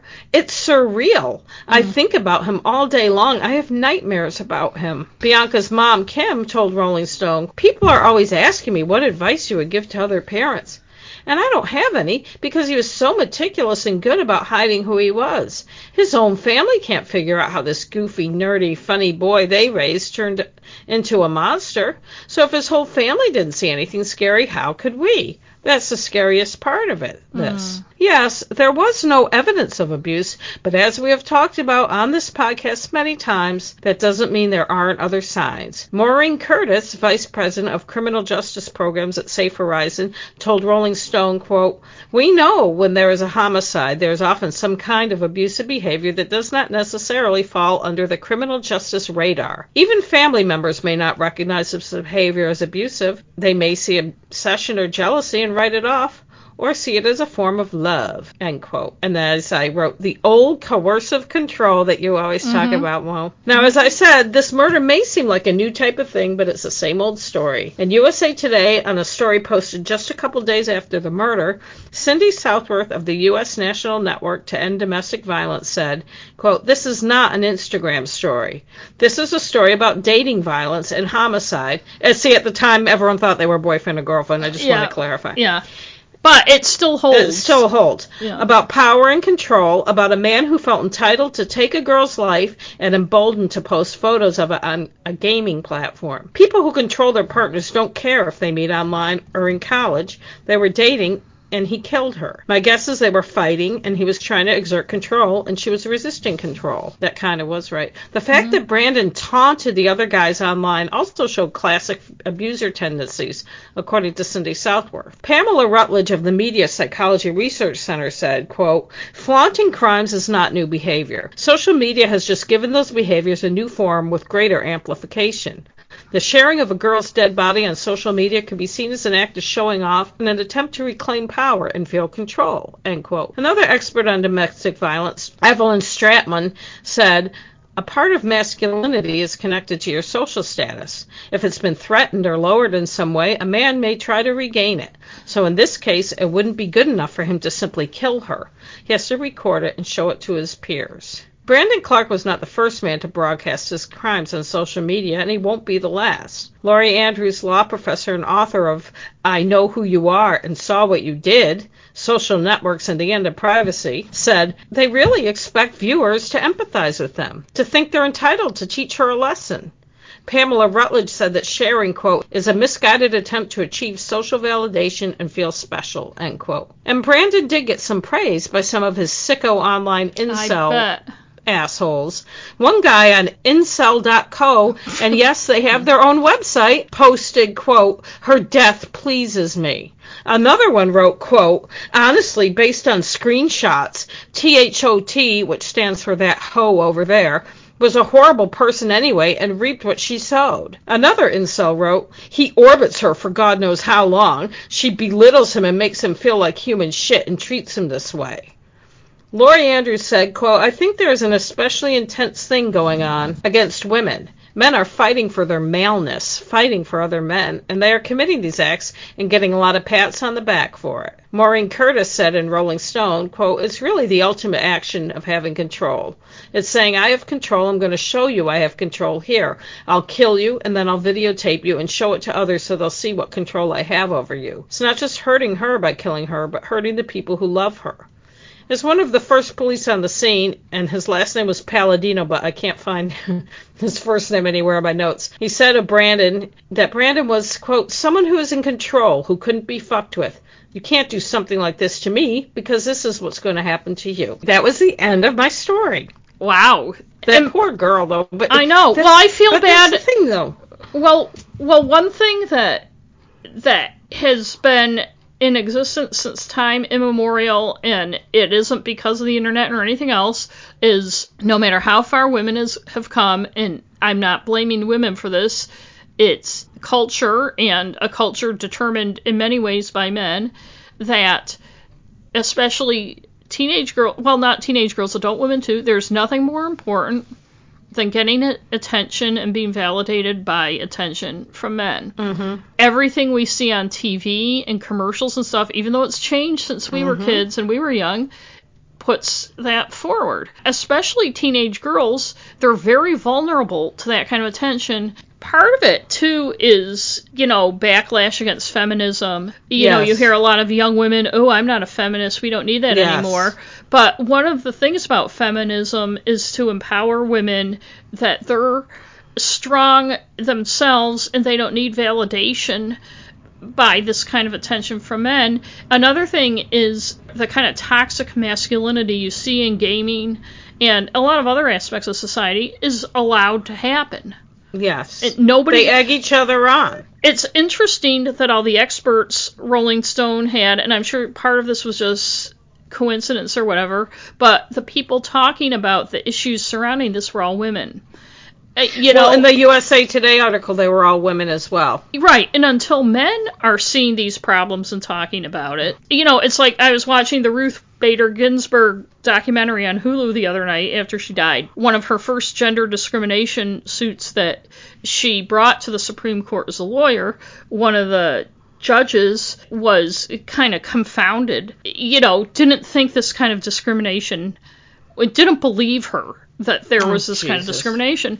And I don't want to get into the details of that, but I think it's the same thing where until men realize the kind of atmosphere that they create, and I'm not talking about even just blatant, it can be very subtle. Yes, exactly. It's not even too...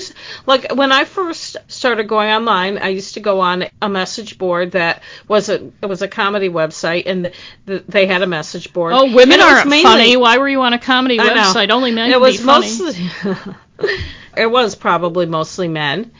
And there was this, as there always is, atmosphere of dirty jokes and stuff like that, which I can handle. And probably, if I think about back, maybe not back, that was probably like 16 or 17 years ago, but farther back than that, there are certain things that didn't bother me at all that now I would think I couldn't believe Right. that didn't bother me. I was older, so I was in my late 30s, so I didn't take part in the behind the scenes stuff, but most of the guys were either my age or older. A lot of them were. There were some younger. There were a lot of very young women on there. You were supposed to be 18 to be on there, but there were some women that were younger, and people knew they were younger, and these guys would Orbit. They would. They would send them messages. They would send them stuff.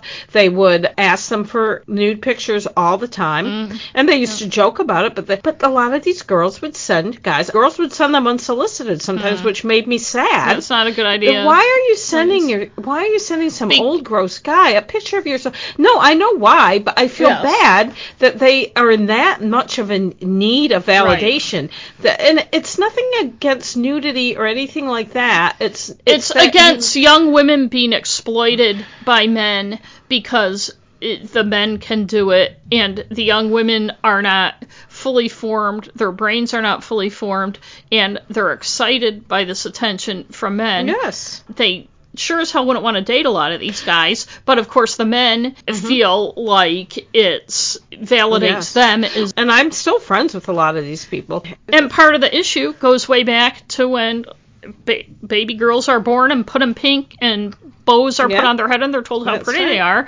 And no matter... We're told to be polite, and you're told... But also, too, like you were saying earlier, this was framed in a lot of ways as an internet thing. And it's not. The internet was the vehicle. Yeah. The internet has heightened a lot of the issues and made, for instance, young women more accessible to men, and allowed toxicity to build up. So these guys all have an audience and a herd that they can all... Herd mentality. Right. But the issues of Brandon, and also Brandon, a lot of it, I feel like he was almost looking for a chance to kill someone. Yeah. So that he could have his almost performance art kind of moment. It was a performance art. Not to trivialize what he did by calling it that, but part of the big deal to him, I don't think he would have done it.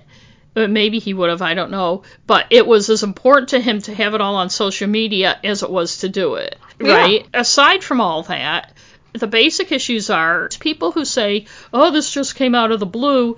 People have such a black and white view of what violence and abuse is, and they still can't get around that the kind of control, that jealousy, that obsessiveness, it's not cute, it's not teenage, it's not love, but nobody sees that as a red flag. Well, a guy keeps saying, oh, you're my girlfriend. And you're not. And his mother was like, I thought that was kind of weird. Yeah, it is weird, and it's not. It's more than weird. It's good. It's sick. Possessive. And his relentless badgering her, and she was a young woman. She's trying to be polite. She tried to put him off, and obviously she didn't. She gave in because he just badgered and badgered and badgered and badgered her. A lot of us have been there. I mean, you just don't know what to do. And now that I'm older, it's easier for them. Now, it's easier for them to do it with social media. And other people will say to you, "What's your problem? Right, Why you should be nice. He's a nice. He's kind of cute. Nice to him? He's nice." And they make you feel like you should be acquiescing to this person's or that you're being the bad There's person. something wrong with you because you don't want to be. Why do they? And they think it starts at an early age, though. This entitlement. They think, for instance, I gave you flowers, so you should kiss me. I mean, I bought you a drink. Now you have to talk. In fact, I used to like in bars. I want to dance. Why don't you want to dance? Right. What are you, a lesbian? You are? Right. Yeah. Who do you think you are? I was always the bitch in the bar because we used to back in the old newspaper days, there were a couple decades where we went out drinking after work every night. But if I was alone, if I was the first person there, or even if I wasn't the first person there, there'd be some stranger, some guy wanting to buy me a drink, and I'd always say no. Fortunately, bartenders, instead of just giving you the drink and saying so-and-so bought this for you like they do on TV and stuff, in real life, at least it's been my experience, the bartender would say, that guy over there wants to buy you a drink, and I'd always say no. And sometimes the guys would come up to me and say, why wouldn't you let me buy you a drink? And I would say, and here's what a bitch I am, I would say, because then I'd be obligated to talk to you, and I don't want to. Oh, what's the matter with you? I know, they're always like, why are you such a bitch? What's your problem? Because I don't want to be bought by a man. No and kidding. I know people probably think this is some huge overreaction, but you go through life and you are made to feel obligated to behave a certain way towards men when they deign to give you some kind of attention. Like, I've never trusted, like, when I date guys and stuff, where they would bombard you with gifts and stuff. Oh, I know. I don't like want that shit. I don't want flowers. It's not that I never want flowers, but don't think you can buy me off with fancy it's shit. Creepy. Yeah. And it's manipulative. It is manipulative. And when like, you don't know when them. that text you're reading, or even when you do, like that text you're reading of Brandon's, where he was, that's like he must have gotten that from a movie or something, or from watching stupid movies. Right. Like, my first thought was, how many of these things has he really done? But my second thought is, if you have to catalog all the great things you've done for this person, then you're not as good a person as you think you are, because it's more than a catalog of these things you've done. Well, he was complaining because she wouldn't let him do all those things. Oh, okay. He claims he would. He's the type of guy that would, but she won't even give him a chance. And also, no means no more than just sex-wise. No means no. If a young woman or an older woman tells a guy she's not interested, he's got to suck it up and learn that you're not, she's not interested. You don't. Nobody owes you anything. Nobody owes you a date. If they're not attracted to you or they don't want to spend time with you, that's just too bad. Right. I'm sorry if you think they're missing out. There's a lot of guys in my life that I probably wished I could have gone on a date with, and I feel like they were missing out. But I'm not going to go demand that they go out with me and the give other, me a chance. Right. And the other thing too is the internet culture and the gaming culture and all that stuff, that women who do complain about the toxic masculinity are never supported, particularly by men. They're not supported. They're overreacting. What's wrong with you? Blah, blah, blah. And it goes farther than just dirty jokes. I mean, I've told a lot of dirty jokes in my life, and I've laughed at a lot of dirty jokes. It's not about fucking dirty jokes. It's about how women are talked about, treated, and viewed, and regarded. But that's what I was going to say, that whole culture spreads out into the tech world, working world, and anything that has to do with science and math and, even beyond technology. Even beyond that, in subtle ways, even though you and I have had totally different working lives and careers, the people who control are men, the guys who get the best assignments are men. It's still a boys' club. And no matter what job you're in, if you complain about, not even complain, if you raise concerns about something, you're just a complainer. Anyways. We could go on all night. Yes, we could. But that was an interesting, topic, and I was totally surprised by it. I'm glad. I'm sure there are so many like it we could do, but it is bothersome the way it gets framed. It once again totally skirts the whole what the real issue is about looking for these red flags and understanding them and educating children, both boys and girls, about. And I hate to sound like that I'm a mom thing, but the reason she's only less than 10 years older than Hannah. And they have very many same interests, and Hannah goes online and plays gaming, and it just made me start to worry about how vulnerable you are when you're a young person, boy or girl, on the internet interacting. And there are people, and I do try to watch what she does and everything, but everyone knows you can't, like I said, the gaming, all that nerdy stuff, a lot of it has a misogynistic streak to it. Most of it does. There's a lot of big busted women, childlike women. Well, the anime is childlike women. Yeah. But anyway. The schoolgirl and Lolita stuff. It's like, what the hell, man? Anyways, yes. Well, let's go to do some recommendations.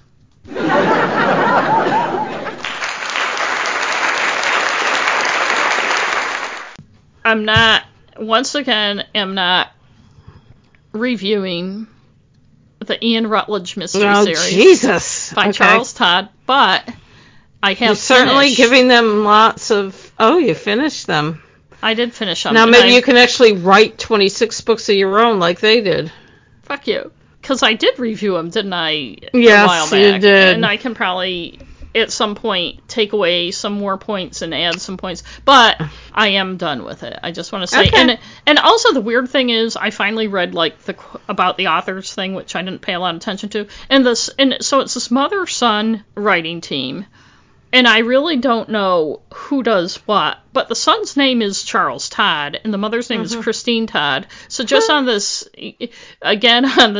maybe they realize, like many people in the writing world, that if you have a male name, your book is more likely to get published and sell. But I have no idea who does what of the writing. Which doesn't really matter to me. Maybe someday you'll meet them at one of your author things. I hope not. I hope I don't. Why? You don't want to meet your heroes? They're not my heroes. Have you not paid attention to the thousands of texts I've sent you about? I really can't say anything because of my This Is Us thing, so... I know. What? And also, if I had actually sat down and read all the Harry Potter books in that amount of time, people would be like cheering me on and telling me how awesome it was. Not now, they wouldn't, because everybody hates poor J.K. Rowling now. But oh yeah, that's right. Okay, about a year ago, before she started. Let's pretend people are still as obsessed with that trend. Or let's say I sat down and watched the entire Game of Thrones. Thing. That's another thing we need to watch together. I'm not. I couldn't care less. I'm not interested. I have too many other things. But anyway, on to my actual recommendation. Okay. It's a documentary I watched on Hulu, a 5-part docu-series. I accidentally started watching it. I was watching something else, and you know how sometimes they just pick what you're going to watch next, and it just automatically starts playing? I usually ignore it. Oh, okay. Well, this did, and I can't remember what I was doing, but I thought it was going to play the next episode of the thing I was watching, and then realized it wasn't, and I started watching this. And it's called Outcry, and it's a documentary about a high school football star in Texas who, in his senior year, he's got a scholarship to go to a big college, everything's going great for him, a young, good-looking guy, is accused of sexually molesting a 4-year-old. Oh. And that's kind of why I didn't want to watch it. He's a white guy. I am not a big fan of let's all rally around the sports star type things. It's listed like it's a Hulu sports documentary or something, which explains some of the issues I have with it, but they shouldn't be issues. But do you have your list ready? I don't. Okay. But I always know what the first one is bad reenactments. Okay, yes. They lose no points because, thank God, there are no reenactments. Oh. What's next one? Narrative cliches. I'll say no. I mean, there's plenty of a room for cliches because it's a high school sports star and stuff. There is no narrator. Oh, that's good. It does a pretty good job without... Nice. Racial gender obtuseness. I'm taking away a point Ooh. For racial. And it's not really anything they do, but more what they don't do. So I'm going to try not to spoil too much, but the investigation was obviously done very poorly. He ends up, kind of spoiler, but not really, getting convicted 25 years without parole. And everybody is totally, totally outraged. Now, he's a white kid. He has some family life issues. His parents are wonderful people, but it's not like he's some wealthy kid or anything. But he is a white kid who's a sports star. And my issue is, I think in 5 episodes, more than 5 hours of this, one time somebody mentions in passing, just imagine if he wasn't a white football star. Because people are rallying behind him. He gets a lot of support, even though he ended up, because his lawyer was an idiot, taking a 25 years, because it could have been as much as 99 years, with no parole, waiving his right to an appeal for the lowest sentence. So he doesn't get an appeal, but yet there are legal ways to do it. But I don't think... Obviously, Texas is like the capital of wrongful convictions for particularly black people. 47%, I read online, of the wrongful convictions that have been overturned in Texas are black people.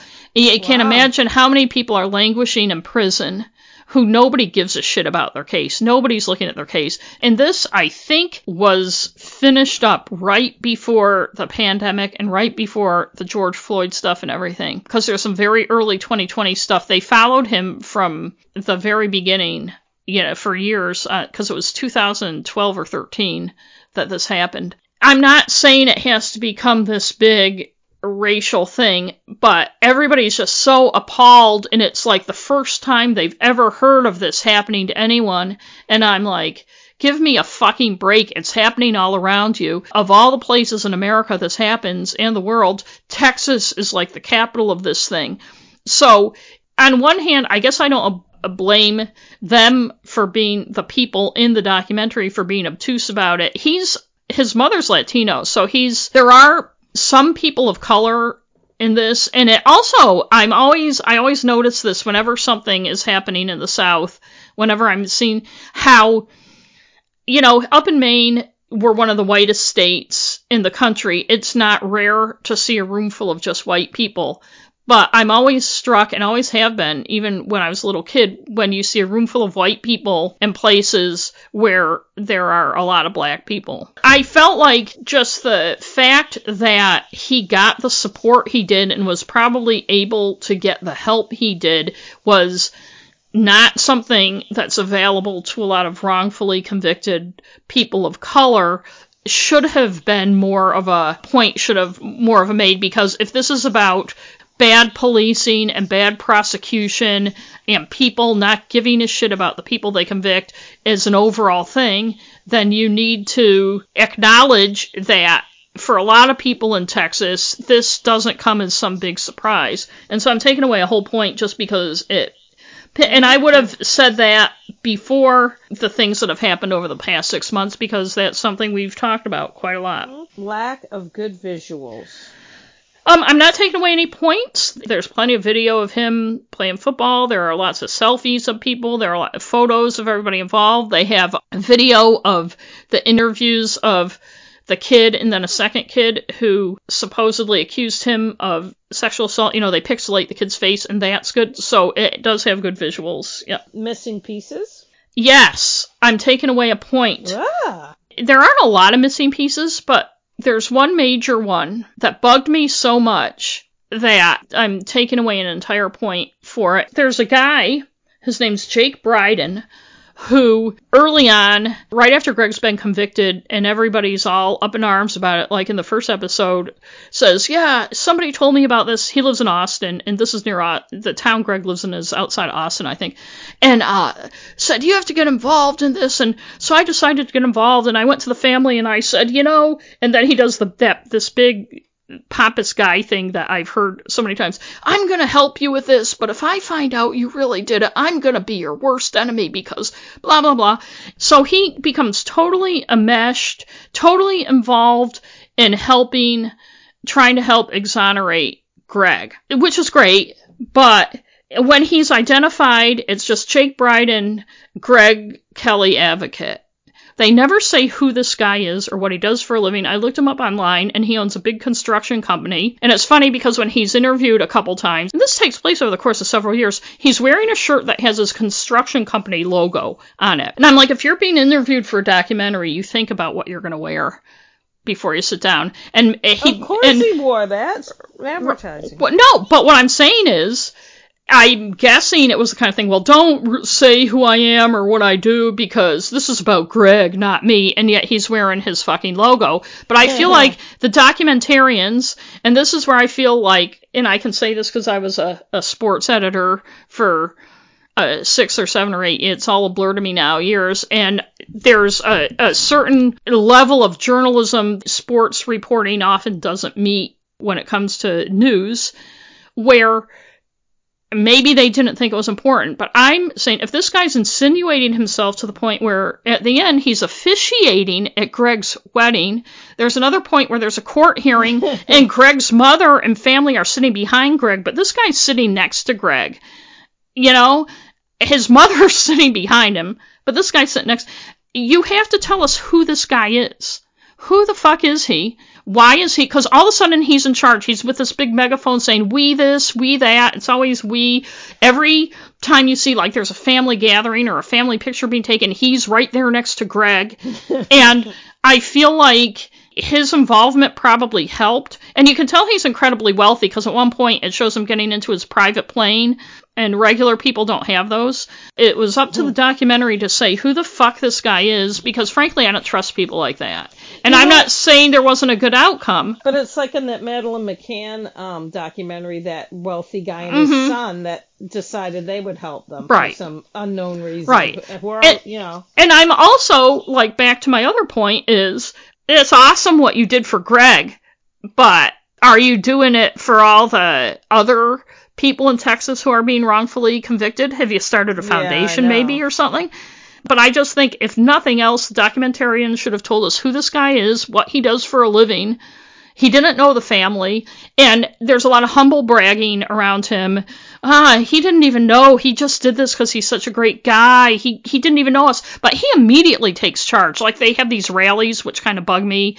Free Greg, free Greg. And he's in charge. He's up there with the microphone. He's up, with the megaphone and everything like that. Just completely taking over. And maybe the family wanted him to. But I just don't trust people like that. And I think they should have given us more information. Okay.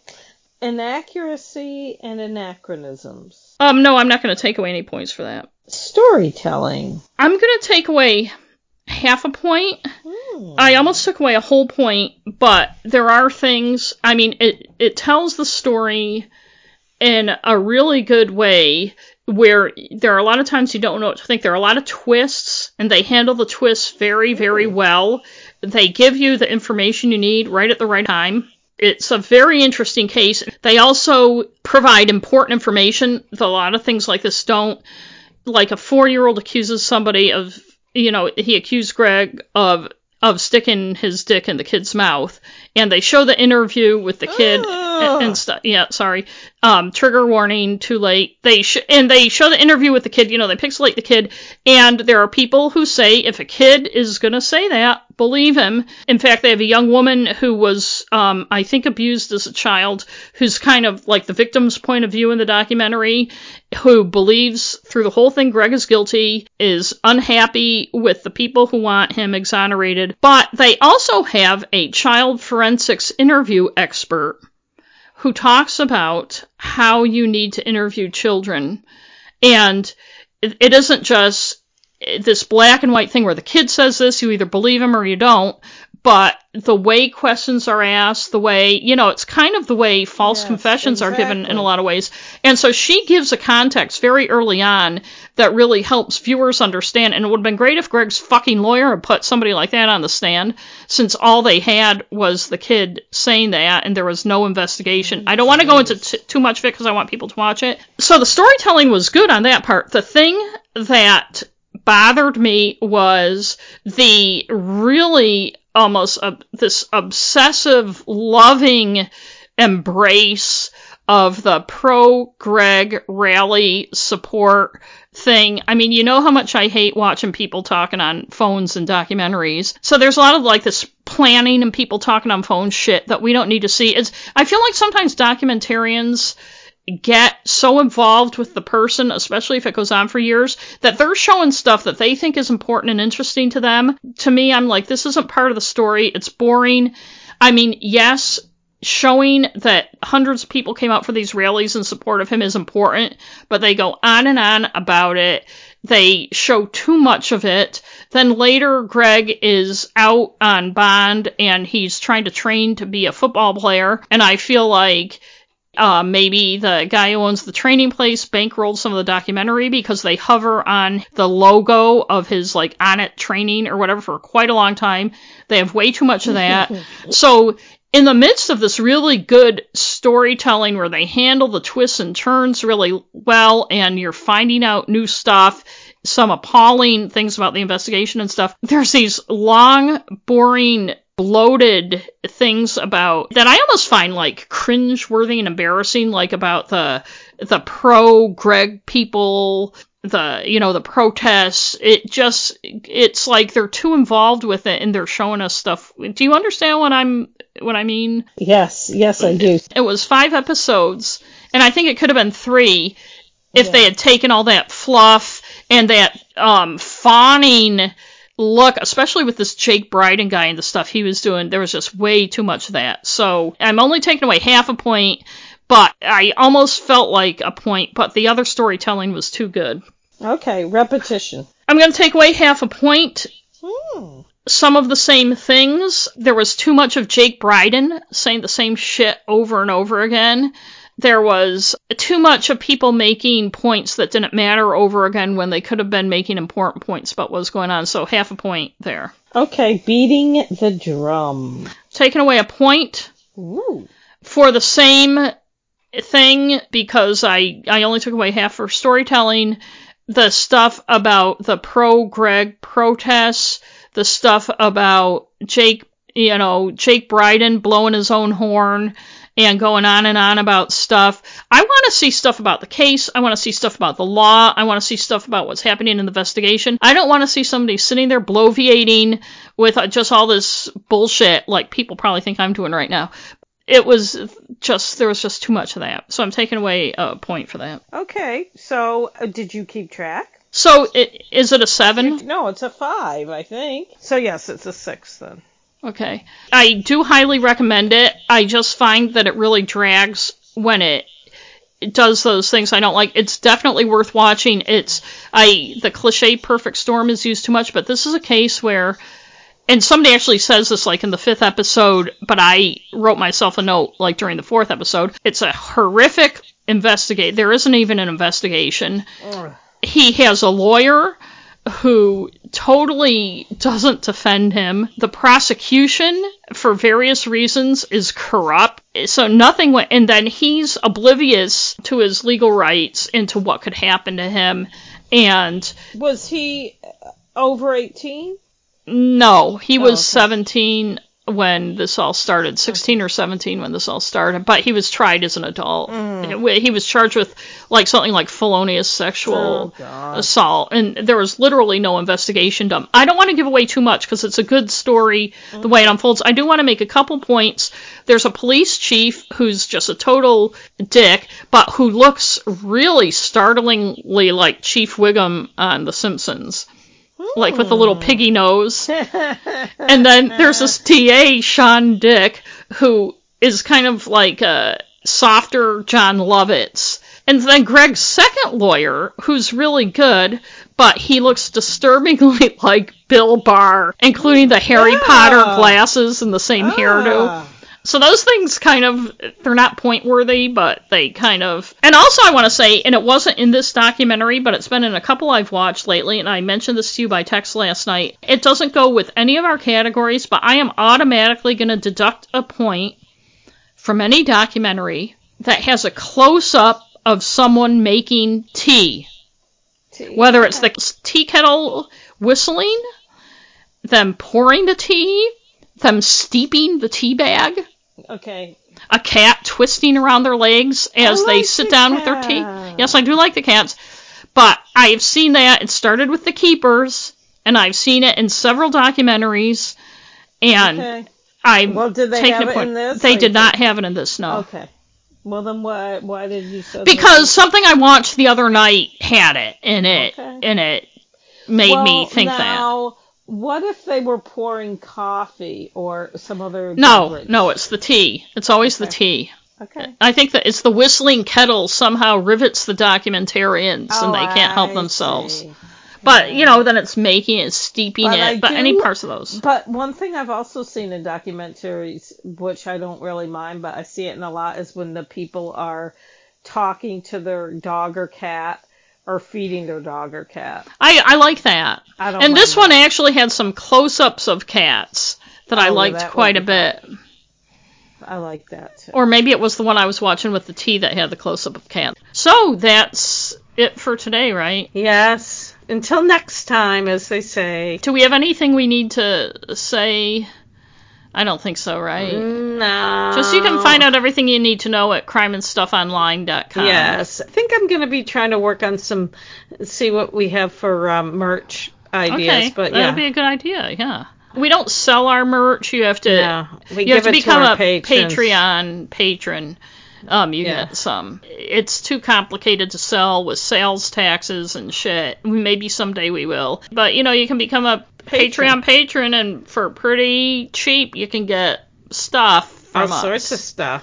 Yeah. Thank you, everybody. But, yeah, thanks for listening. Okay, bye-bye. I'm just going to have to work tomorrow. Then I hate working. I hate everything so much. I fucking hate working so much. I just want to do things I want to do. Me too. Why can't we? Yes, but can you hold on a minute? Because Kabibi is... Can you hear her? No, I can't. Okay, well, she was playing But I can hear our Times winged chariot bearing down on me. She was being a bad girl, and I don't want her to be making noises. Okay. Oh, poor kitty. I would like, if we're going to have what day was it? I can't remember. I can't wait till you finish one of those 7 sentences so I can find out what you're talking about. You can friggin' edit. That's the whole point. Yes, as when I got a woman home, who has never edited one of these points out. Edit that. when it's my storytelling style. No, hey. It's called incoherent. Okay.